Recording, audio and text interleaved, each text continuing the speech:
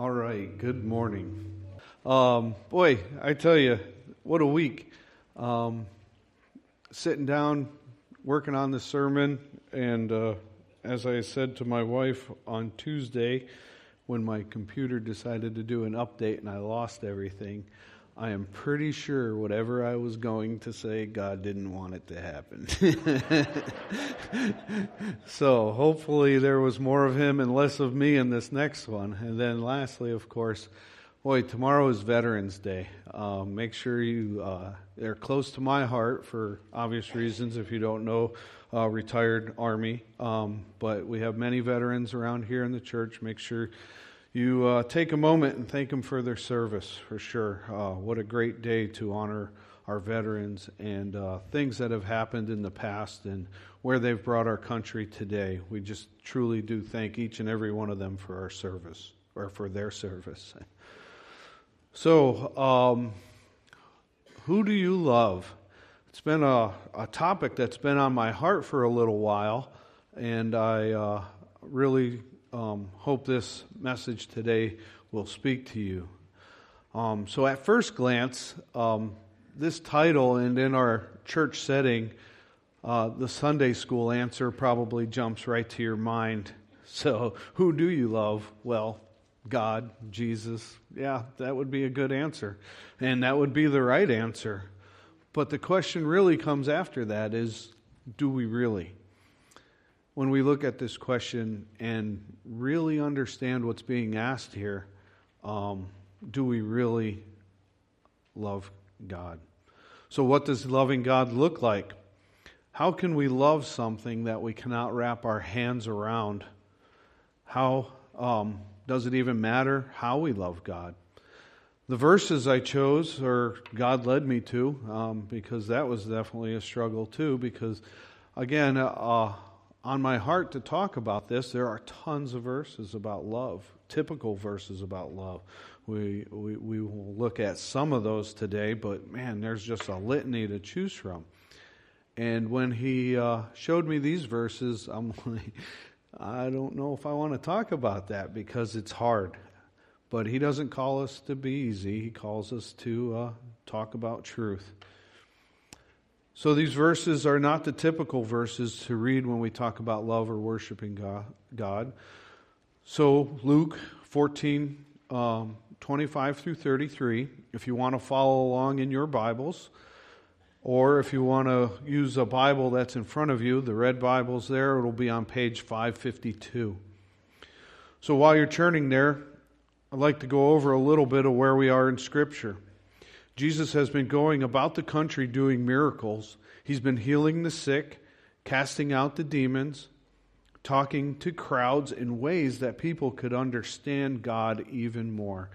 He has been challenging the religious leaders and exposing their hypocrisy. Currently, he's on his journey towards Jerusalem. A very large crowd had gathered. And think about that. Just at this moment, this guy is claiming to be the Son of God. He's healing in the most outstanding ways. He made the Pharisees back down from every accusation they threw at him. He tells stories that are thought-provoking and understandable. He talks to us, not down on us. Saying this crowd was large was probably not describing it well. There was every type of person in here. They were probably those who wanted to see what he was going to do next. They were just there for the show. There were those who wanted to see if he would be exposed as a fake. I told you he wasn't who he said he was. I just knew it. There were those who wanted to learn a little more before they would commit. There were those who wanted to be a part of the show, but it was all about what he did and or were they associated with him at that point. Then I'm sure there were those that were there that understood who he was, and they just wanted to grow near to God and grow even a better relationship with him and around him. How can I make those assumptions about this crowd? Well, it's really not much different than our churches today. The same crowds come in. So if you are able, Please stand for the reading of God's Word.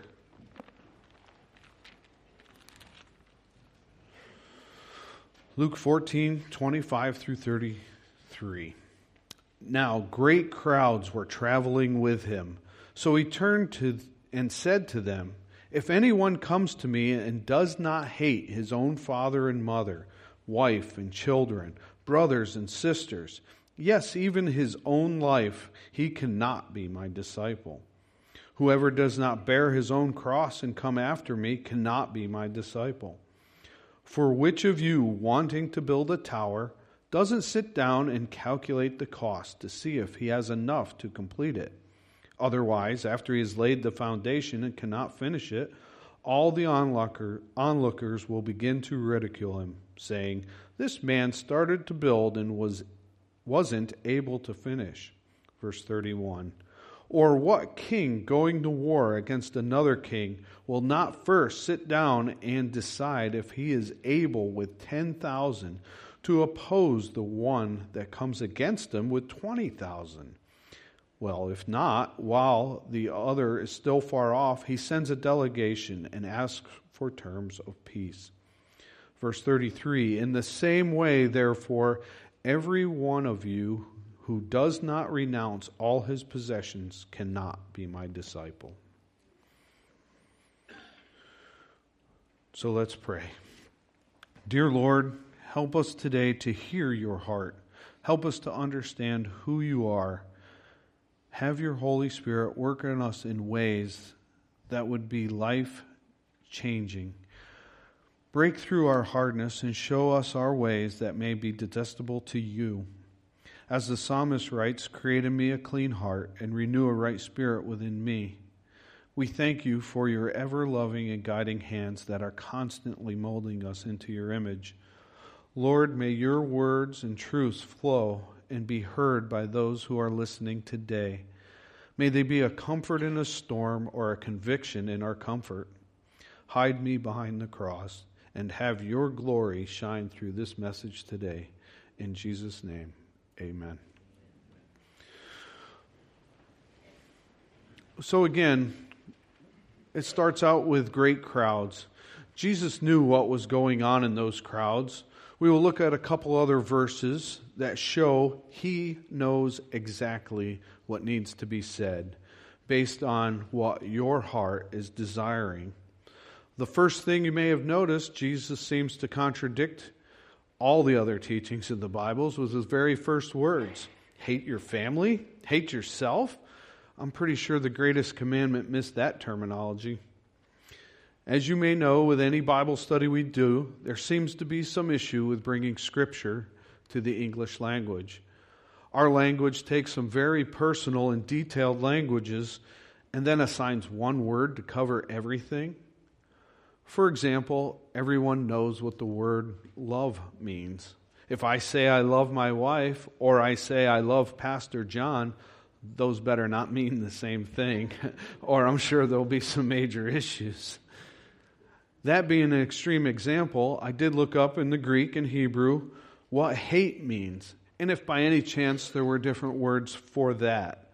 And no, there are not different words for hate, but the Hebrew and Aramaic languages, they like to use opposites to express a meaning.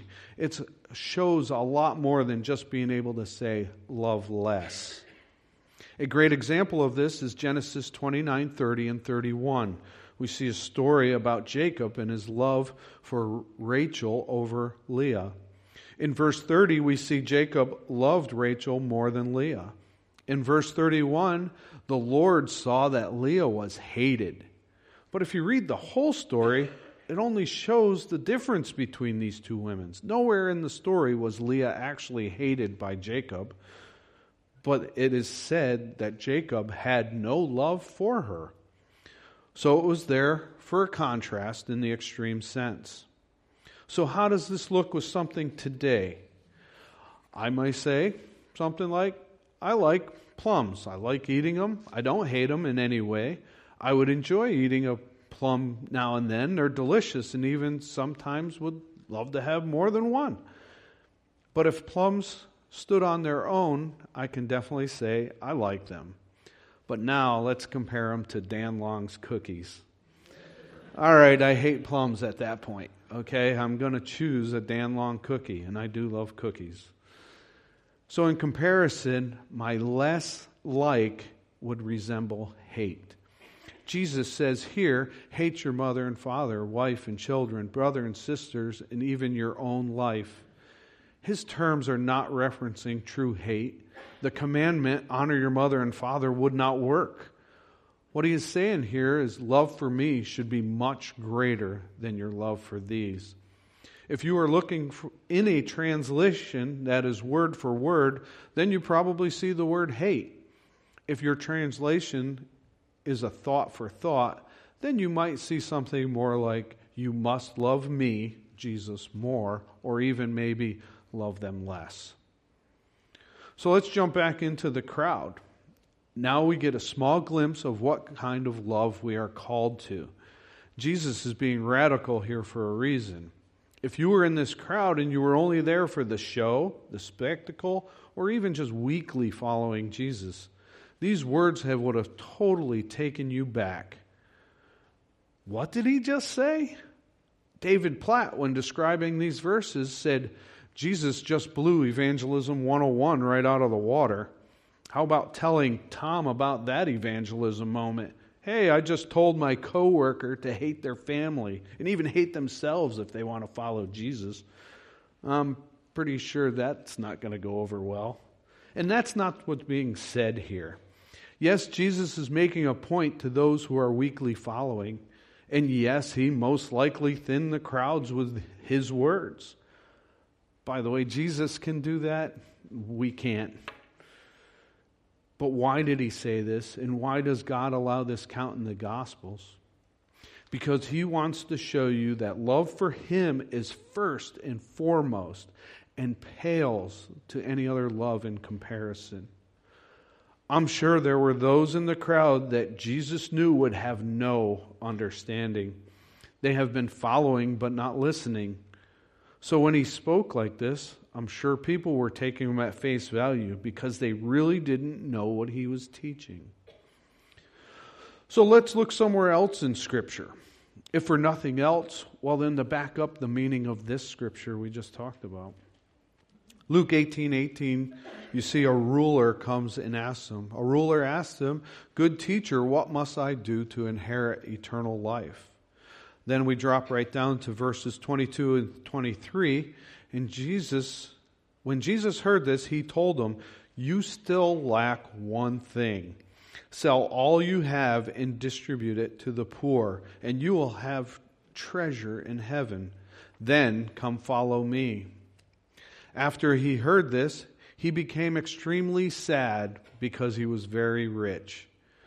We can't say Jesus didn't mean what he said here. He meant every word, but he saw this young man's heart. Jesus meant it for him. He knew this man's true love was in all his possessions. Possessions are not bad in themselves, but there is a very hard lesson here. What is in between you and God? What is keeping you from that true love? Is all you have and all you care for uppermost in your heart? Or do you richly and deeply know God owns it, God gives it, and God takes it away? Right here is the sermon question. Who do you love? This man loved all he had, and he made the decision to stay comfortable. There is a flip side to Jesus telling us to hate these things. He uses an extreme case so Jesus can get the point across to the ones who just want to have fire insurance. So we cannot use these verses to neglect what we are called to do. We are to take care of family. We are to make plans to prosper, honor our mother and father. We cannot hate the creation God has made in us. There is nothing bad in desiring nice things, take a minute to refresh and reset, or taking a family vacation. But does that take the place of God, or does God go before all these? This brings a little more depth to do all things for the glory of God. Because I love God, not because He commands us, because we want to out of love. Matt Chandler keeps reminding us throughout the James studies that we're doing on Wednesday night, God's commands are not a list of thou shalt and thou shalt nots, but a call to a richer and fuller life and a deeper love than you can imagine. The Bible is full of commands because He loves us. He wants us to be content in Him and with Him. Who do you love? God over all is the perfect way to live. By the way, Tom showed this past week, we went to Bethesda. Dr. Whitworth from the BRN was preaching, and he had a great message. I want to paraphrase a little bit out of what he said because it helps understand where this love can take us. At one point of the message, he talked about being filled. He said, I can fill up with so much food that I could go into a coma. It would literally hurt. I can't even eat anymore. Stuff. If I buy so much stuff, I actually get tired of it, or I have so much I don't want it anymore. Everything here on this earth I can fill up with, but I can never have enough God. When you fill up with God, you want more. And then the more you get, the more you want. Never satisfied with God. There is a side effect, though, also to loving God more. And that is you love others more. I know these verses are not about hating your family, because when you put your trust in God and act on His word and love Him more, it will take what you thought was love for your spouse, kids, parents, others. It'll make it grow 100-fold, which in turn brings you to love God even more. And as you start to apply this and understand this cycle doesn't end. Talk to God, pray and ask Him, what am I putting between us? Let's look at some of the possibilities. We just talked about that rich young ruler's example, that he was putting possessions ahead of God. But maybe if we look a little different circumstances and we can see these next verses. Remember, Jesus never says you can't be rich or have nice things. He just said don't worship those things or be arrogant about them. So in Mark 12:41 through 44, Jesus, sitting across from the temple treasury, He watched how the crowd dropped money into the treasury. Many rich people putting in large sums. Then a poor widow came and dropped 2 tiny coins worth very little. Summoning His disciples, He said to them, truly I tell you, this poor widow has put more into the treasury than all the others. For they gave out of their surplus, but she, out of her poverty, has put in everything she had, all she had to live on. There are many illustrations we can take from this short little story, and all would be talking about a part of our life that could be very convicting to us. But to stick with the topic today, who loved more in this story? Offerings are given to further God's kingdom because we love Him. It doesn't matter who's here preaching each week, although you should be learning from them, and we as elders should be tending to the spiritual needs of the flock. That is not the ultimate reason we should be giving to the church. This past Wednesday, the budget was sent out to all the church members. That budget should show the direction God wants this church to go. In a couple of weeks, we will vote on this budget to be in place for 2020. Every line in this budget is prayed about. If you are a ministry head, this is what God is allowing you to be responsible for. That's a whole nother sermon. But we as members of this church say, this is the direction we want our church to go. Then we give to God so the mission can be accomplished. I do not believe a tithe is correct giving discipline. I believe 10% is just a standard from the Old Testament, and it's a great goal to shoot for if you're not doing that. But as Jesus just pointed out, what are you giving from? If 10% is comfortable, well, then where is the rest going?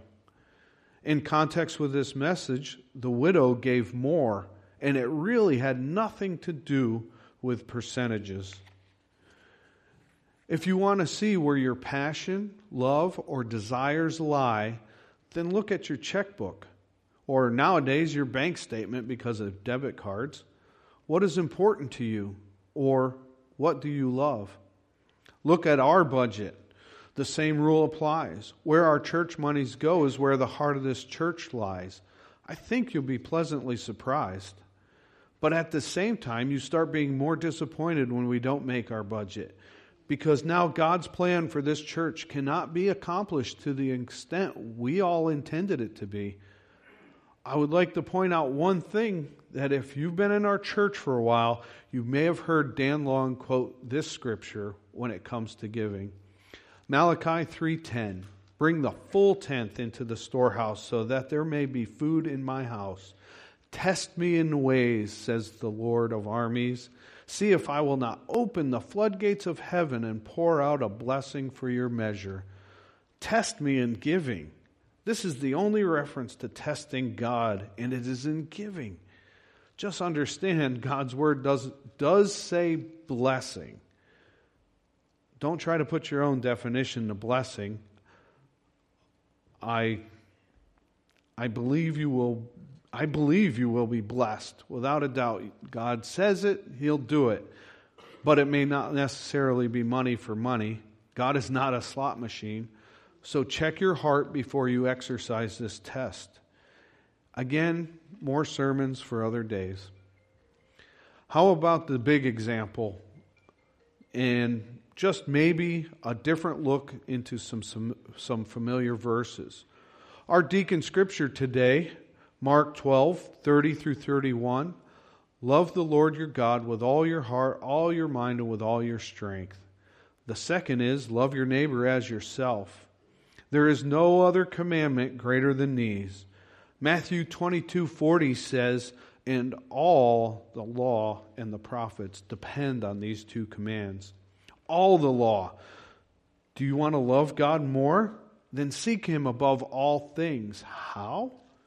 These two commands. These two commands cover all the law.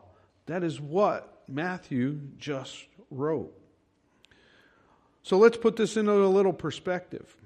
Kids and grandkids, and I'm talking the young little ones.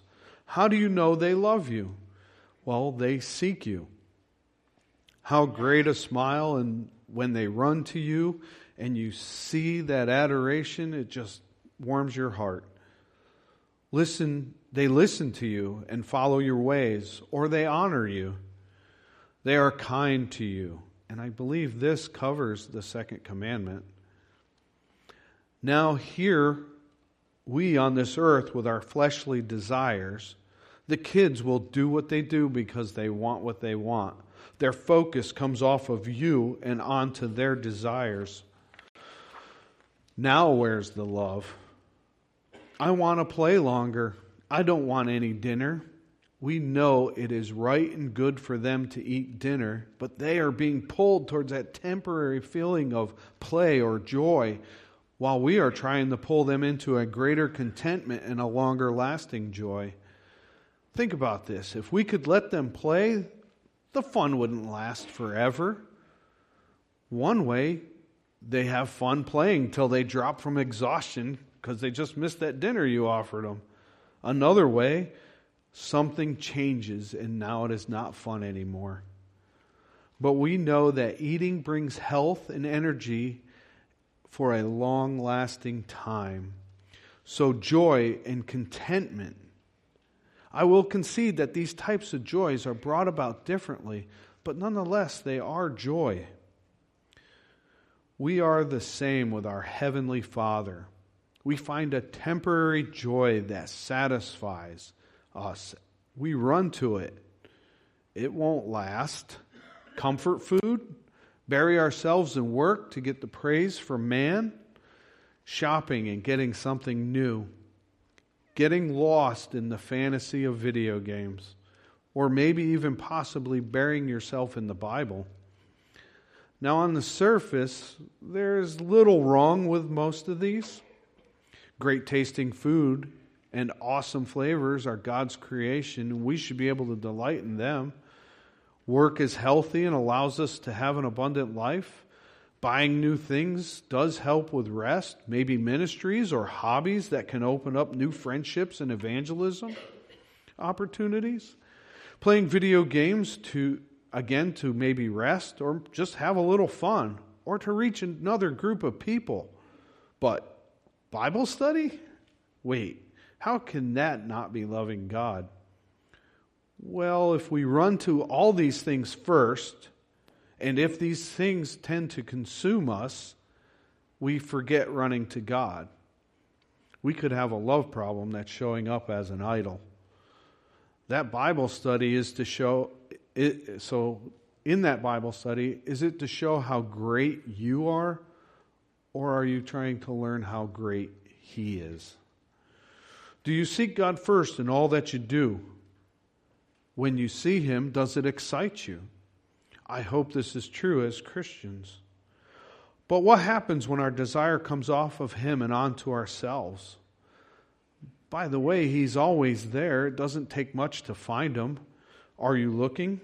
Do you follow His ways? The Bible has all His requests of us. Is there a desire to know Him more and follow His commandments? God created everything, and then He gave us a book that tells us how everything works.